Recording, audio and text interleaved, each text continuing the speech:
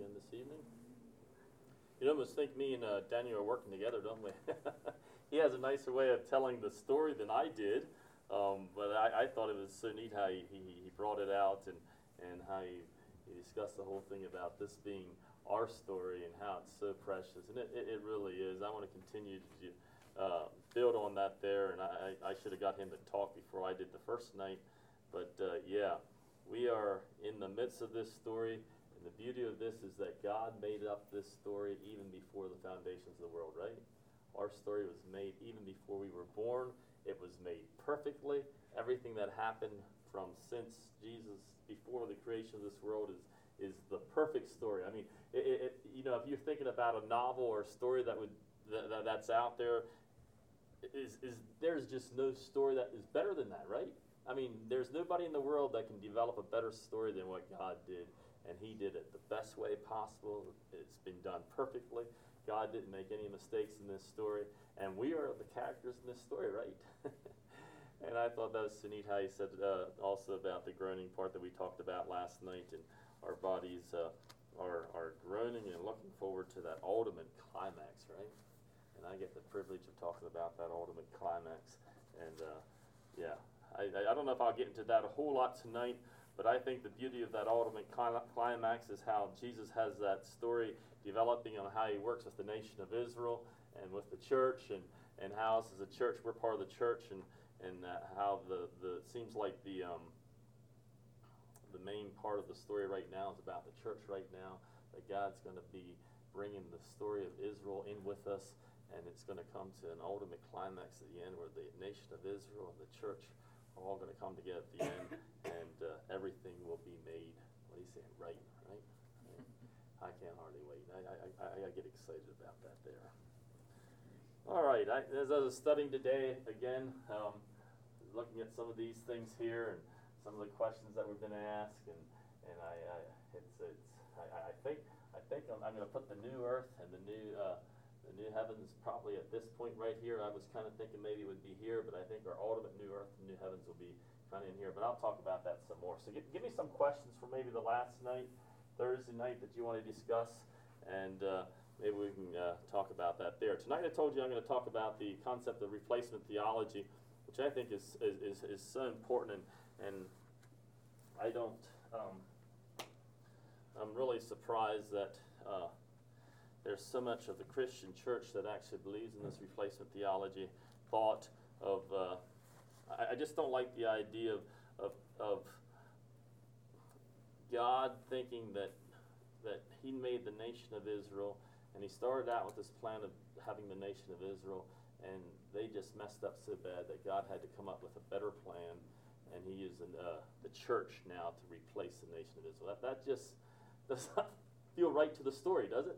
Why would God have to mess up his story? It got messed up in the middle of the story. It got messed up, and he had to change it and had to replace Israel with the church. That just doesn't seem. And I think when we start thinking that way, it just messes up who God is. If we know God has a perfect plan, does everything exactly right the first time, doesn't have to change, I don't see how you can believe in this replacement theology. So I think this is very important in our study of prophecy, and even where we're at now. And I think it's been shocking to me as I've read on how the church kind of came up with this replacement theology. I stand against replacement theology more now than I ever have. It's just the whole idea of the people that came out from that. And so we want to talk about some of those things here tonight. What is replacement theology? Probably one of the better definitions I have here is Israel, or the Jewish people in the land, has been replaced by the Christian church. Church is the historical continuation of Israel. So in other words, God's kind of done with Israel now, and now we're going to continue on where it's going to be the church into the rest of history. Israel has done its thing. Thank you, Israel, for giving us our Savior. But the church will take care of that, and we'll go on into eternity. And if you want to be part of the church, good, but Israel's done. And so that's how the people would kind of describe replacement theology. Another one, the Jewish people are now no longer a chosen people. And they would like to say, with replacement theology, the chosen people has now been given to the church. And I'm not saying that Israel is more important than the church. I think the church is the bride. You know, what's better than being the bride of Jesus Christ? That's one of the best places. But I think Israel is still the apple of God's eye. And I don't think we can ever, should never change that. But with replacement theology, they have thought now that the Jewish people are no longer the chosen people, that now the church is. Since Pentecost of Acts 2, the term Israel, as found in the Bible, now refers to the church.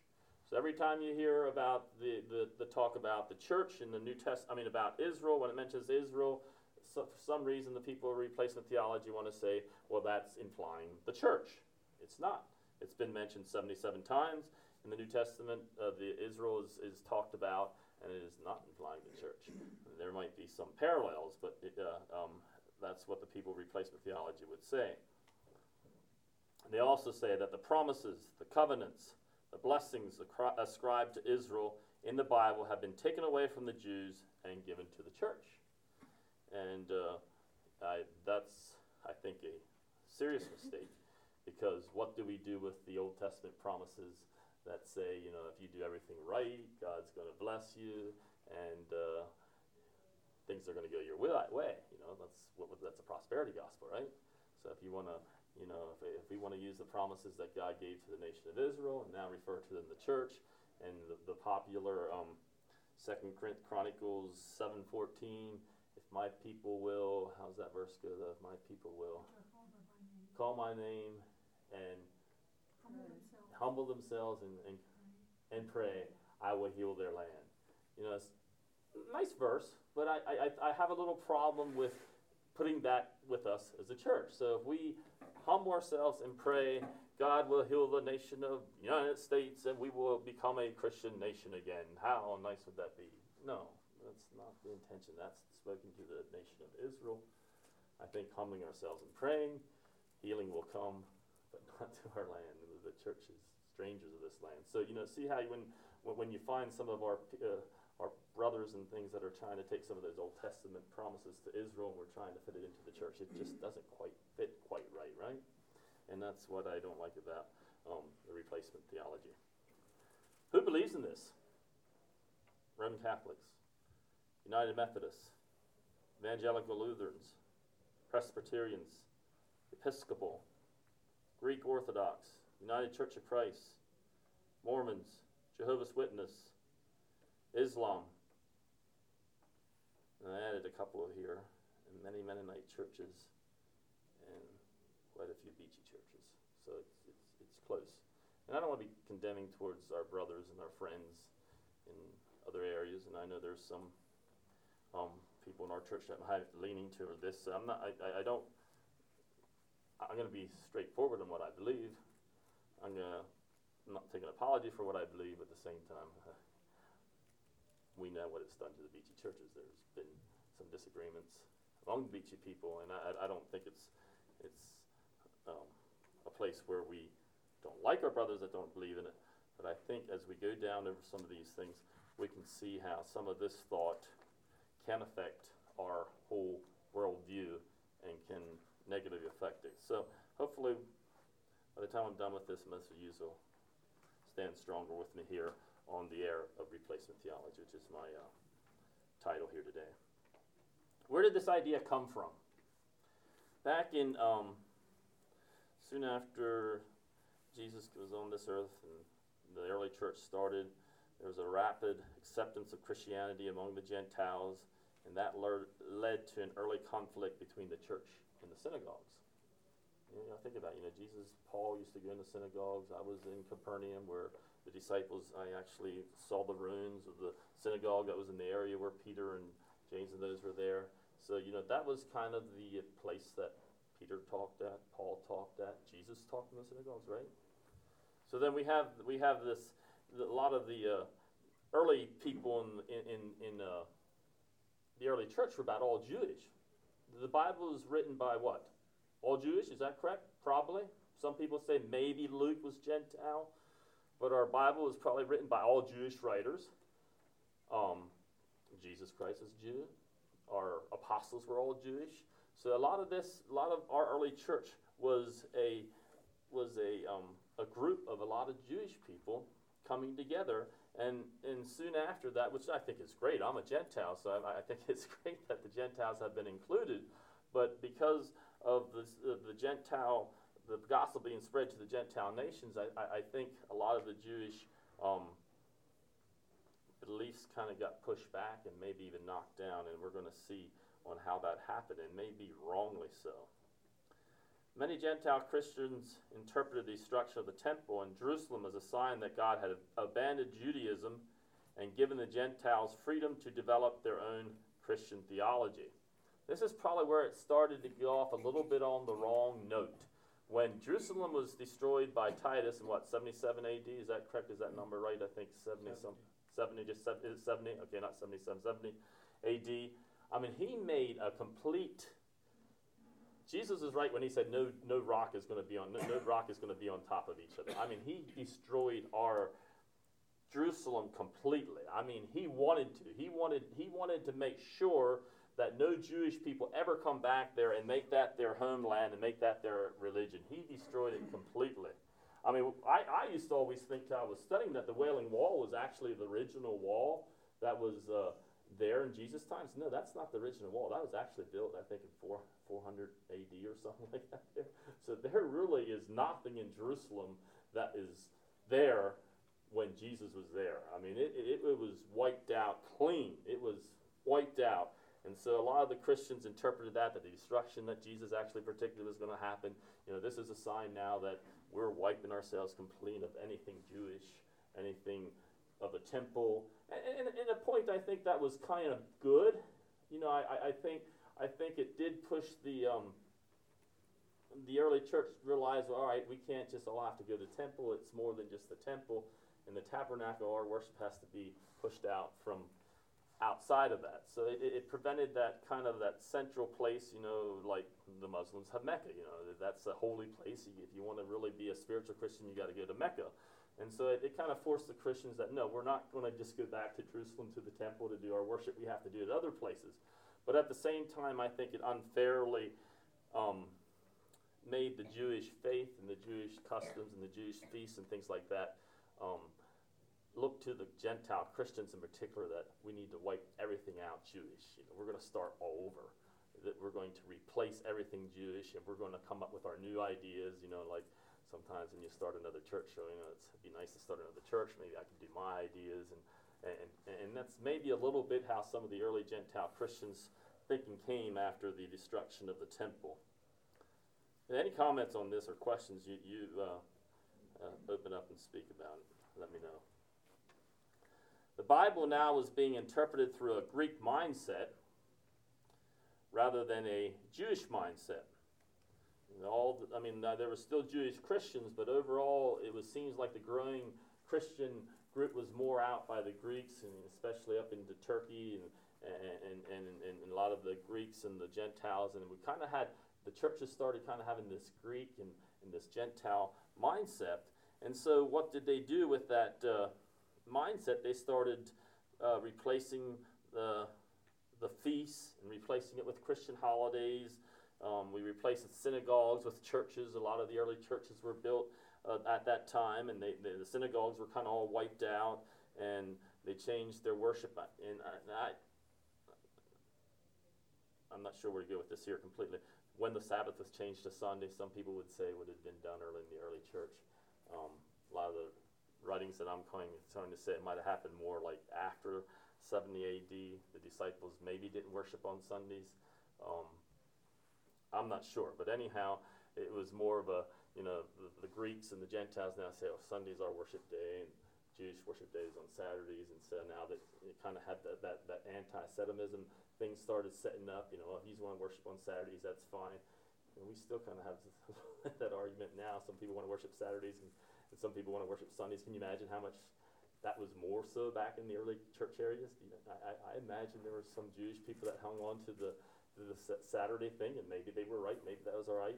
But some of the Gentiles probably thought, well, I think we should have church on Sundays, and Jesus didn't tell us to change to Sundays. And So you kind of had that argument, and it seems like the Gentiles were kind of starting to win out in some of these ideas. And then comes Constantine.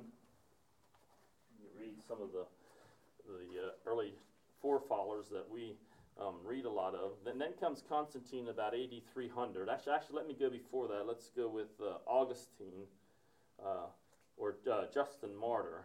I think was one of the first ones that came out, and where do I have his quote? I don't know if I have that here. But Augustine, actually I think Augustine came out first. Let me read here. Once Christianity and Judaism began to take a separate path, the chasm became wider and wider. Judaism was considered a legal religion under Roman law, while Christianity, a new religion, was illegal. As Christianity grew, the Romans tried to suppress it. So first of all, the Romans tried to get rid of the the new faith, the Christianity. They left the Jews be there. That was okay. They didn't really like the Jewish, but it was the recognized religions that the Roman government kind of allowed to happen. And then they started suppressing the Christians. In an attempt to alleviate this persecution, Christian apologists tried in vain to convince Rome that Christianity was an extension of Judaism, which is kind of true. They said, Rome, why isn't it okay for us Christians? Why are you persecuting us Christians? Like Nero did and killed Paul and all those. We're just kind of an extension of the Jewish religion. But no, Nero and the nation of Rome was convinced that was a bad thing, and they tried to get rid of the Christians. However, Rome was not convinced. The resulting persecution and frustration of the Christians bred an animosity towards the Jewish community, which was free to worship without persecution. Later, when the church became the religion of the state, it would pass laws against the Jews in retribution, which is sad. The Christians, in a sense, kind of got jealous at the Jews. Oh, you can worship freely. And we were persecuted all these years. That's not really fair. And so what happened when Constantine came up? He now said, we're going to make this world a Christian religion, and he kind of had that hatred in him. And he said, now we're going to start persecuting the Jews. All these years, it wasn't fair that they got to worship like they wanted to, and us as Christians didn't. And I just, Can I say, yeah. but the whole book of Hebrews, whoever wrote it, they were writing to the Jews to switch over to not have these old Jewish laws. Have some of those Jewish laws. Yeah. So it almost seems like some of it, you think they would have got some. See, what happened was, when Hebrews was written, it was written to the Hebrews, the Jews. Right. At that time, they were being starting to be persecuted, the Christians. Mm-hmm. So some of the get-togethers were like Christians and Jews. But the Jews also went to the temple because that way they didn't get persecuted. Oh. The Christians were like in the upper rooms, and they were tending to get persecuted. So they wrote Hebrews, whoever wrote it, they don't know for sure. Right. To try to get the Hebrews to see that you need to drop these temple goings and try to do it, yeah. But you could see kind of where some of the jealousy and some of that came up with that. And that's interesting. I got to look into that about the Hebrews about that there. And yeah, thanks for that, Mary. Let me. It's fun. I can run home and I got all day to check this stuff tomorrow. So I'm going to look into that there. Thanks for that. The antagonism of the early church towards the Jews was reflected in the writings of the early church fathers. For example, Justin Martyr in AD 160, which Constantine was in 300, in speaking to the Jews said, the scriptures are not yours, but ours. So that was kind of the first idea there where Justin Martyr came up and said, now the scriptures are now the Gentiles. They're not Jewish anymore. Our scriptures are now for us. So you kind of see that little thought coming up there a little bit. And then Irenaeus, Bishop of Lynn in AD 177 declared, Jews are disinherited from the grace of God. So you see that antinomianism coming up there a little bit. Tertullian, which we quote, AD 160 to 230, in his treatise against the Jews, announced that God had rejected the Jews in favor of the Christians. And I guess when you start hearing some of our early teachers that we like to quote a lot, kind of make comments about the Jewish nation like that, it's kind of understandable why a lot of people said, well, yeah, replacement theology has been something that's been around for a long time.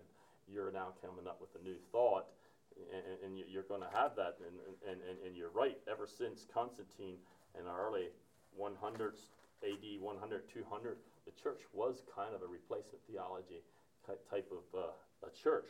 But I don't think we need to be intimidated at that, because I think as we see some of the reasoning why this became popular, it looked like it was almost a jealousy. It was almost a anti-Semitism that came up, and it accumulated up to even what Hitler did, which we'll be talking about later. At the beginning of the 4th century, a monumental event occurred for the church, which placed the church triumphant over vanquished Israel. In AD 306, Constantine became the Christian Roman emperor. At first, he had a rather pluralistic view and accorded the Jews the same religious rights as Christians. So it seems like Constantine had a somewhat of a favorable view of the Jews early on in his reign. However, in AD 321, that was history students. What happened in AD 321? Any freshmen in here? John, did you teach any of them? This happened in AD 321? Jordan, what happened in AD 321? Isn't that when what they call it, the Council of Nicaea came together? Yep. Council of Nicaea. He made Christianity the official religion of the empire to the exclusion of all other religions. This signaled the end of the persecution of Christians, but the beginning of discrimination and persecution of the Jewish people. So, we go back there and think that's kind of a great time in history, but I think we got to watch ourselves. I don't think we realize how much of Constantine's concepts the church is still okay with, but I think he's done almost more damage to the to the Christian church. I mean, some of the things he came up with, some of the holidays he made, and some of the things that happened. I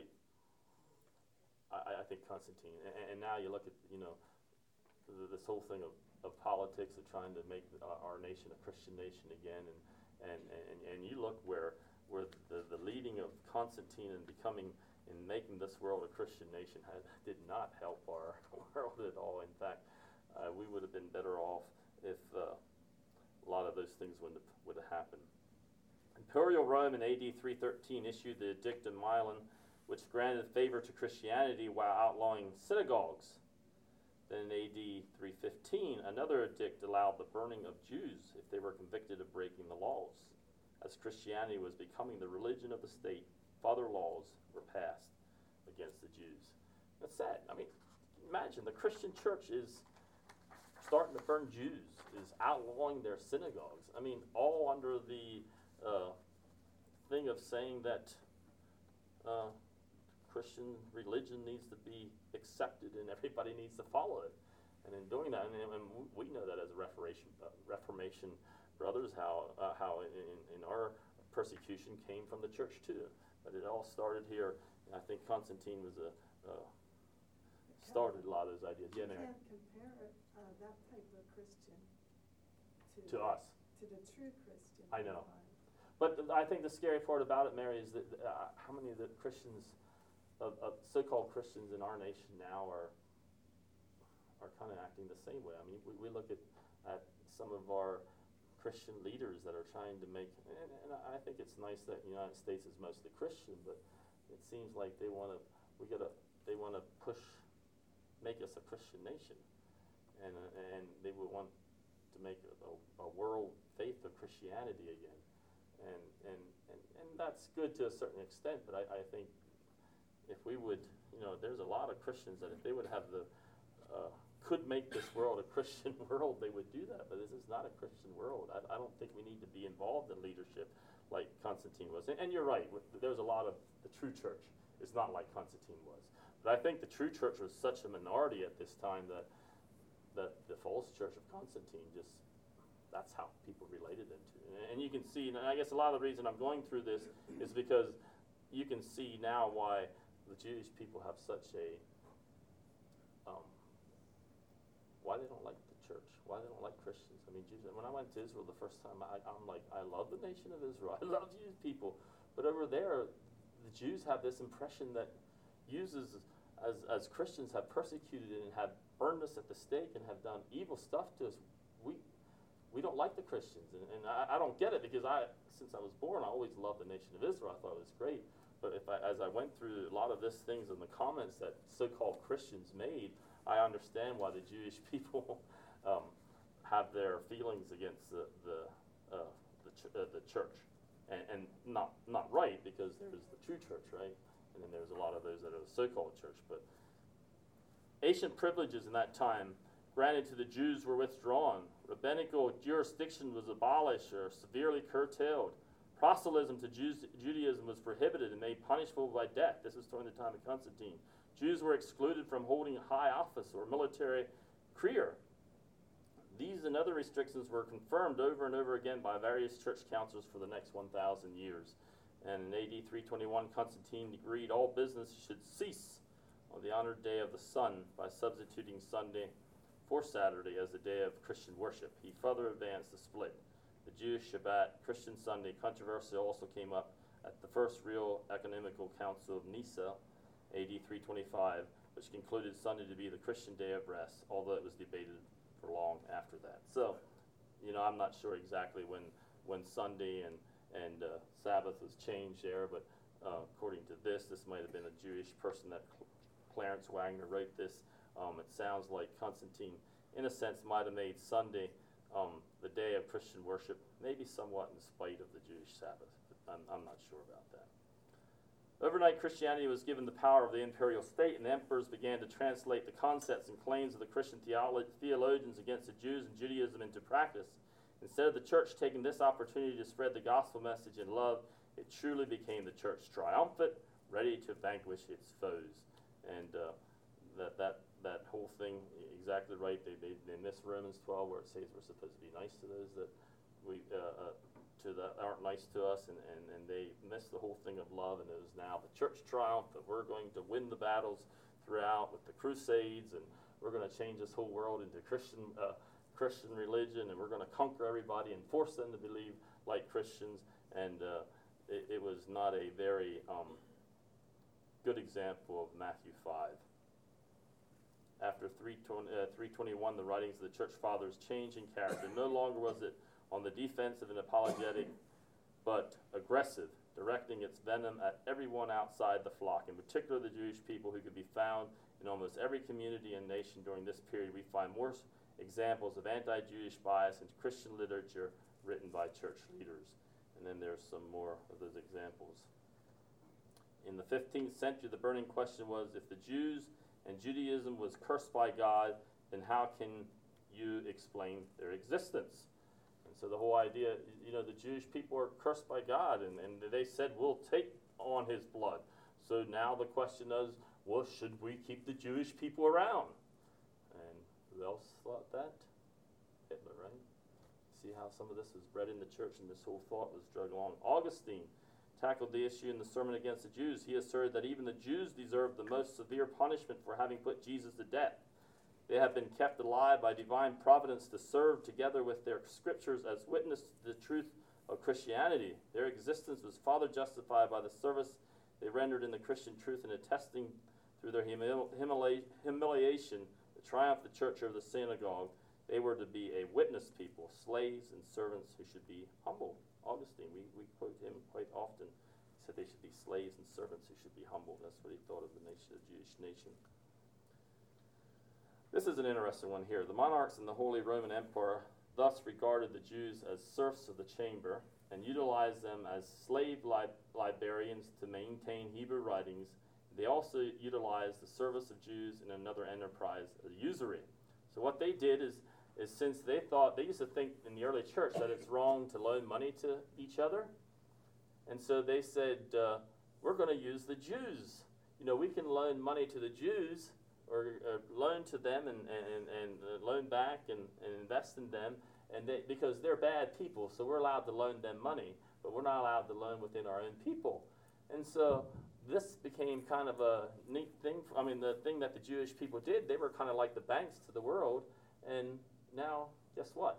The Federal Reserve System and the Jewish people are still accused of being the bankers of the world, right? And they were kind of forced into being the bankers of the world way back in the early was this 500 AD, 600 AD, and And ever since that, they are still considered our bankers in the world.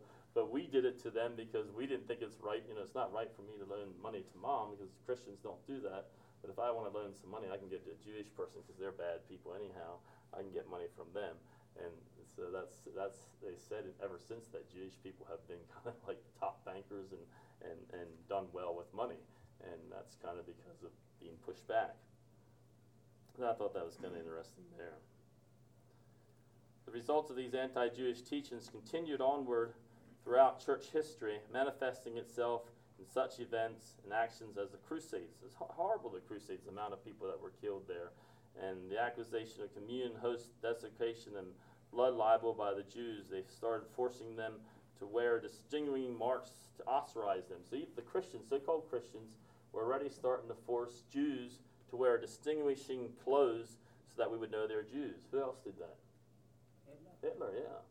A lot of these habits were done by so-called Christians in the time of the Crusades. And you look at how horrible Hitler was in our day. You don't remember Hitler, Dad, but Hitler was around when you were born. That's not that far away. And he used some of these horrible things that were kind of ideas that were invented by the so-called church of those days. And he would, the Inquisition, which is a horrible time of killing a bunch of Jews, the displacement of whole Jewish communities by exiles, they made separate ghettos. Hitler did that too. He put all the Jewish right in separate ghettos. You all go in one area. This was all started by people so-called the church. The destruction of synagogues and Jewish books, physical persecution and execution, the pogroms. Ultimately, the seeds of destruction grew to epic portions, culminating in the Holocaust, which occurred where?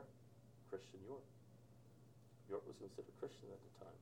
In fact, I got a whole 5-6 pages here of 5 myths about Mennonites and the Holocaust. How the Mennonites actually were okay with the Holocaust. Unbelievable. How close is that? We would say that in our day we would never do something as horrible as allowing Hitler to get rid of the Jews. But there's pictures here of Mennonite ladies in their Mennonite veils beside Nazi soldiers. We said we didn't do it. I mean, there was really, by the time that Holocaust came, there was nobody that really supported the Jewish nation. I mean, the whole world was really against them. And the sad part about it is, how did the church get to the point where we hated the Jews that much that we were okay with seeing Hitler get rid of 6 million Jews? How? And I don't know if it's all from this whole idea of replacement theology, but that's kind of where I'm coming from. I mean, there was an awful hatred. Even Martin Luther made some horrible comments about the Jewish nation. I think I have some of those here a little bit later. I don't know if I have any of Martin Luther's comments, but he liked the Jews at first, but till he was done, he was, in fact, Hitler himself quoted comments that Martin Luther made against the Jewish people. And so it's how our Christian forefathers, even people of the Reformation, got to the point where they were okay with the annihilation of Jews. And so we see how, as I took my trip over to Israel, I can now, I didn't get it why the people of the nation of Israel hated us Christians. I thought, I'm going to go over there on a Christian tour. They're all going to think, we love Jewish people. They were going to really take us with open hands. But no, they kind of were standoffish to us. And I see as I'm going through that, and it's sad to think that a lot of those ideas were developed actually from the replacement theology thinking in our Christian forefathers. And Mary's probably right. They probably really weren't Christian forefathers. Because the Anabaptists left Luther. That's right. And I think one of the but like I said, Mary, I wish we could say the Anabaptists were completely free of it. But the Mennonites and their association with Hitler, I'm not sure if they were completely free of it. But you're right. I think we were, hopefully we had a better, we didn't hate people to the point that the rest of the church did because of our belief of loving even those that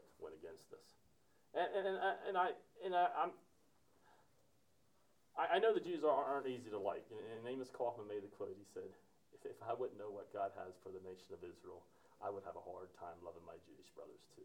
They are brass. They are not mannerly. They are tough to get along with. Right, Lena? You've had some Jewish people. They're not the nicest people to have at your house always. They are difficult, but I think, but even with that, and we still have Jewish comments we make with that, I think we do have to watch our comments that we make towards the Jewish nation, because our God still has a special heart for the Jewish people, and because God loves the Jewish people, we should too, right? I don't have a bunch of time left. I want to go at some of the reasons on what God has for the nation of Israel. Let's turn to, like I said before, there's 77 references in the New Testament referring to the nation of Israel. Romans chapter 9. Let me just read down over that. And I think Jesus just so clearly, I don't see where the replacement theology thinking comes when you read Romans 9, because I think he makes it so clear there. Romans 10:1 says, prayer to God for Israel is that they might be saved. How can someone in the church get saved again? You know, if you want to say that the church is for Israel, and these are the quotes in Romans 10:1. We're close there in Romans 10. My heart and desire and prayer to God for Israel is that they might be saved. It would seem a little strange there if you say, brother, my heart, desire, and prayer to God for the church is that the church might be saved. Well, if you're in the church, you can't get saved twice, right? So I don't see how people can take Israel out and replace it with the church. It just doesn't fit. Romans 9, I'm going to read some of the highlights there since I don't have time to read all of it. Reading in verse 4, I'm going to read in the NIV, Romans 9:4, going down to verse 6. I'll make some comments as I'm reading here.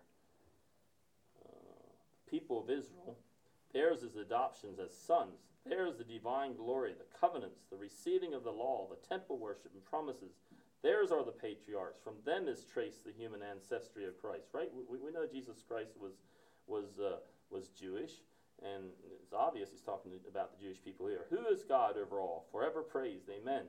Verse 6. It is not as though God's word had failed, for not all who are descended from Israel are Israel. You know, God didn't mess up. It's not that God messed up and had to, I think what he's saying here, and had to come up with a church because Israel didn't listen, you know. Some people think, well, Israel was so bad, just didn't listen, and I tried, I don't know how many times, they kept going back on to idols and all that, and Jesus got so frustrated with Israel, he said, I'm just going to eliminate them, and I'm going to see if I can make it work through the church. No, God doesn't get frustrated. God doesn't make mistakes. God knew Israel was going to be like that. He knew they were going to make mistakes. He didn't need the church to replace Israel because they're so bad. This is just part of his story, right? It's part of God's story of how he's going to, again, use Israel sometime. Then in verse 16, he does not therefore depend on man's desire or effort, but on God's mercy. You know, this is some of the problem I have with the replacement theology is people say, well, the nation of Israel don't deserve salvation. Look how bad they are. Look at all the things. They crucified our Savior. Is there anybody in here that deserves salvation? None of us, right? So how can we say that the nation of Israel don't deserve it? Or are we saying I deserve it? Because I became part of the church, I deserve salvation? And some people are saying, oh, God can't save the nation of Israel. They don't deserve it. They've been so bad. Well, neither do I. That just doesn't sound right to me when you can say that the nation that I deserve salvation, but the nation of Israel doesn't. It's all about mercy, right? God says it does not therefore depend on man's desire or effort, but on God's mercy. If I want to save the nation of Israel, God is saying, I'm allowed, right? He's allowed to do that. Well, why do we have a problem with that? Going to verse 25.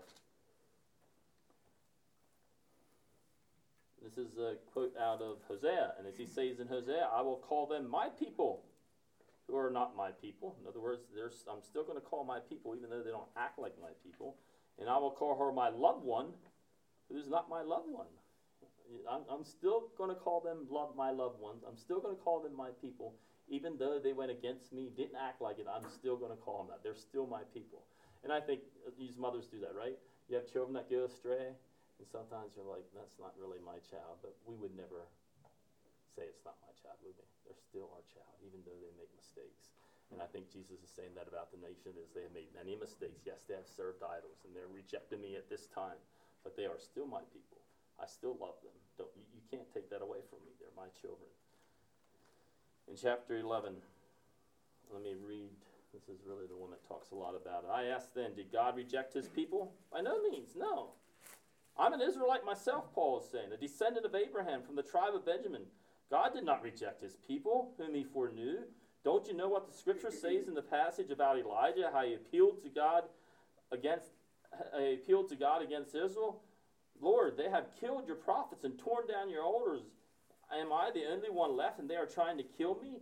And what was God's answer to him? I have reserved for myself 7,000 who have not bowed the knee to Baal. So too at the present time there is a remnant chosen by grace, and that remnant is not the church. Some people want to put themselves in here. And if by grace, then it is no longer by works. If it were, grace would no longer be grace. They don't deserve it. I decided to save them.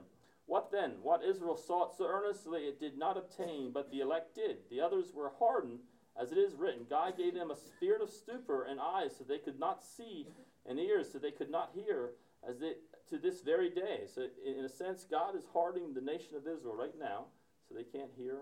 He's got them in a sense of stupor. I mean, you look at the nation of Israel, they are in a sense of stupor. I mean, why don't they recognize the Messiah? I mean, God saved them, made them a nation in 48. And David says, may their table become a snare and a trap, a stumbling block and retribution for them. May their eyes be darkened so they cannot see, and their backs be bent forever. And again I say in verse 11, did they stumble so as to fall beyond recovery? Not at all. The nation of Israel did not stumble beyond recovery. Not at all. Of course not. Rather, because of their transgression, salvation has come to the Gentiles to make Israel envious. You know, how the Gentiles is the church, right? Us, God, to what? Make Israel envious. The church Israel is supposed to now see us as church. We're supposed to be making the nation of Israel jealous. You know, nation of Israel, we have a special relationship with God. Don't you want to come back to the Messiah? Aren't you? We're supposed to make them jealous. That's what God put the church here for now. But he's still going to do something for the nation of Israel. But if their transgression means riches for the world, and their loss means riches for the Gentiles, how much greater riches will their fullness bring? How much greater is it going to be when God will someday save the nation of Israel? I'm talking to you Gentiles, inasmuch as I am the apostle to the Gentiles. I make much of my ministry in the hope that I may somehow arouse my own people to envy and save some of them. For if their rejection is the reconciliation of the world, what will their acceptance be but life from the dead? You know, how can this be talking to the church? This is obvious. You know, if Israel's rejection is for the reconciliation of the world, what will their acceptance be but life from the dead? If the part of the dough offered as first fruit is holy, then the whole batch is holy. If not, if the root is holy, so are the branches. If some of the branches have been broken off, and you, though a wild olive shoot, have been grafted in. Who's you? Us, right? We've been grafted into this olive tree. Us as the church has been grafted into this olive tree, have been grafted in among the others, and now share in the nourishing sap from the olive root. Who's the olive root? The nation of Israel. We have the privilege of a Jewish Savior. We are feeding off of that. So our roots are still Jewish, right? Our roots are still Jewish. If some of the branches have been broken off, reading again 17, you through a wild olive shoot have been grafted in among the others. The church has been grafted in, now share of the nourishing sap from the olive root. Do not boast over those branches. You know, who are we as a church to say now we're better than the Jewish people? Well, we're just grafted in. We're actually not the real cherry tree or the olive tree. We're just grafted in, and we should just be thankful that God accepted us as Gentile people into his kingdom. He wouldn't have had to do that, but he did. He had mercy and allowed the gospel to be spread to us as Gentile people. If you do, consider this. You do not support the root, but the root supports you. You will say then, branches were broken off so that I could be grafted in. Yeah, some of the branches of the Israel nation have been broken off so that I can be grafted in. We should just be thankful for that. Granted, but they were broken off because of unbelief, and you stand by faith. Do not be arrogant, but be afraid. For if God did not spare the natural branches, he will not spare you either. And this is a warning to us as church. If we think we're arrogant, if we think we're a lot better than the nation of Israel, if we want to use this replacement theology and think we're better, God said, what? Beware? That's arrogance, right? Beware? Beware? Consider therefore the kindness and sternness of God, sternness to those who fail, but kindness to you, provided that you continue in his kindness. Otherwise, you also, what's going to happen if you're not going to be kind to the nation of Israel? You also will be cut off. And if they do not persist in unbelief, they will be grafted in, for God is able to graft them in again. It's not hard for God. He grafted the church into the olive tree, right? It's not hard for him to do that again. In fact, he will. After all, if you were cut out of an olive tree that is wild by nature, and contrary to nature, were grafted into a cultivated olive tree, how much more readily will these natural branches be grafted into their own olive tree? In other words, how much easier is it going to be for God to be able to graft in the nation of Israel again? Easier than it was for the church. And then we want to say that God replaced the church with Israel. This is Romans. This is after Christ came. I don't see how you can read this any different than what I'm reading it. Verse 25, I do not want you to be ignorant of this mystery, brothers, so that you may not be conceited. Israel has experienced a hardening in part. Israel has experienced a hardening in heart, which is now. Israel is no doubt about it. The nation of Israel is somewhat not anti-God, but anti-Jesus. Has experienced a hardening in part until the full number of the Gentiles has come in, which is the church. That makes lots of sense to me. The hardening of the Jewish nation is happening now to the fullness, to the completion of the Gentile church, if you want to call it the Gentile church or the church at large. So that is completed. Once that is completed at the rapture, right here, when the church is taken up, when that is completed, then God can what? Yeah, and so has come in, and so all Israel will be saved, as it is written, the deliverer will come from Zion, he will turn godlessness away from Jacob, and this is my covenant with them when I take away their sins. Are you there? No, we're the church. We are the Gentile church. When our time is up right here, the Church of Jesus Christ, God will graft in again the Jewish nation. And I don't know who all those people were, but as far as the gospel is concerned, they are enemies on your account, but as far as election is concerned, they are loved on account of the patriarchs. For God's gift and his call are irrevocable. God said this is going to be, my call is irrevocable. Just as you who were at one time disobedient to God have now received mercy as a result of their disobedience. So they too have now become disobedient in order that they too may now receive mercy as a result of God's mercy to you. For God has bound all men over to disobedience, so that he may have mercy on them all. The last verse, God has even given us over to disobedience, so that he can have mercy on us. Why can God not harden the hearts of the nation of Israel, so that he can someday again have mercy on them at this time, when he's going to come back to reign with his people, and he's going to make everything right, the nation of Israel. We're probably going to be observers. I'm not exactly sure yet. I'm still looking at where we're going to be at. I'm coming up with some ideas I kind of like there. But we are going to serve with Christ some way or other here. And he's going to, again, have mercy on the nation of Israel. And there is people in our churches, Beachy, Mennonite, Episcopalian, and that don't think God has a plan for the nation of Israel again. But I don't know. You have to spiritualize this in Romans 12 if you don't want to believe it. That, to me, if you believe that literally, I imagine the youngest person here would take that at face value and just believe it that. But some people have to change that around to spiritualize it to make it apply to the church. Well, if I can spiritualize that chapter, don't I have the right, if my time's up, don't I have the right to spiritualize the virgin birth, the covering, and everything else? You see the danger when you allowed to start spiritualizing chapters, and there's a lot of people in the replacement theology have a problem with those verses, and so they have to spiritualize it to make it fit with what they want. And once you start spiritualizing things, you're on a dangerous path. Thanks for your time. I hope I wasn't too blunt always. I would love to. I didn't get to the point of talking about what God all has for the nation of Israel, so maybe we'll do that some of the other nights. But tomorrow night I think I'll start off about the feast, and I'm pretty excited about that. I'll tell you what God has done through the feast. The prophetic scripture, that is just a bunch of neat stories, so hopefully we'll have a lot of fun with that tomorrow. Thanks for your time.